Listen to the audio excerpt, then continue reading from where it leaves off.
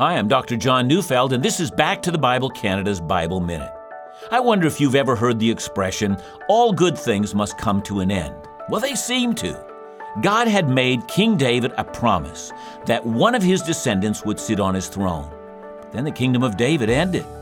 But Isaiah 11 verse 1 says, "There shall come forth a shoot from the stump of Jesse, and a branch from his root shall bear fruit."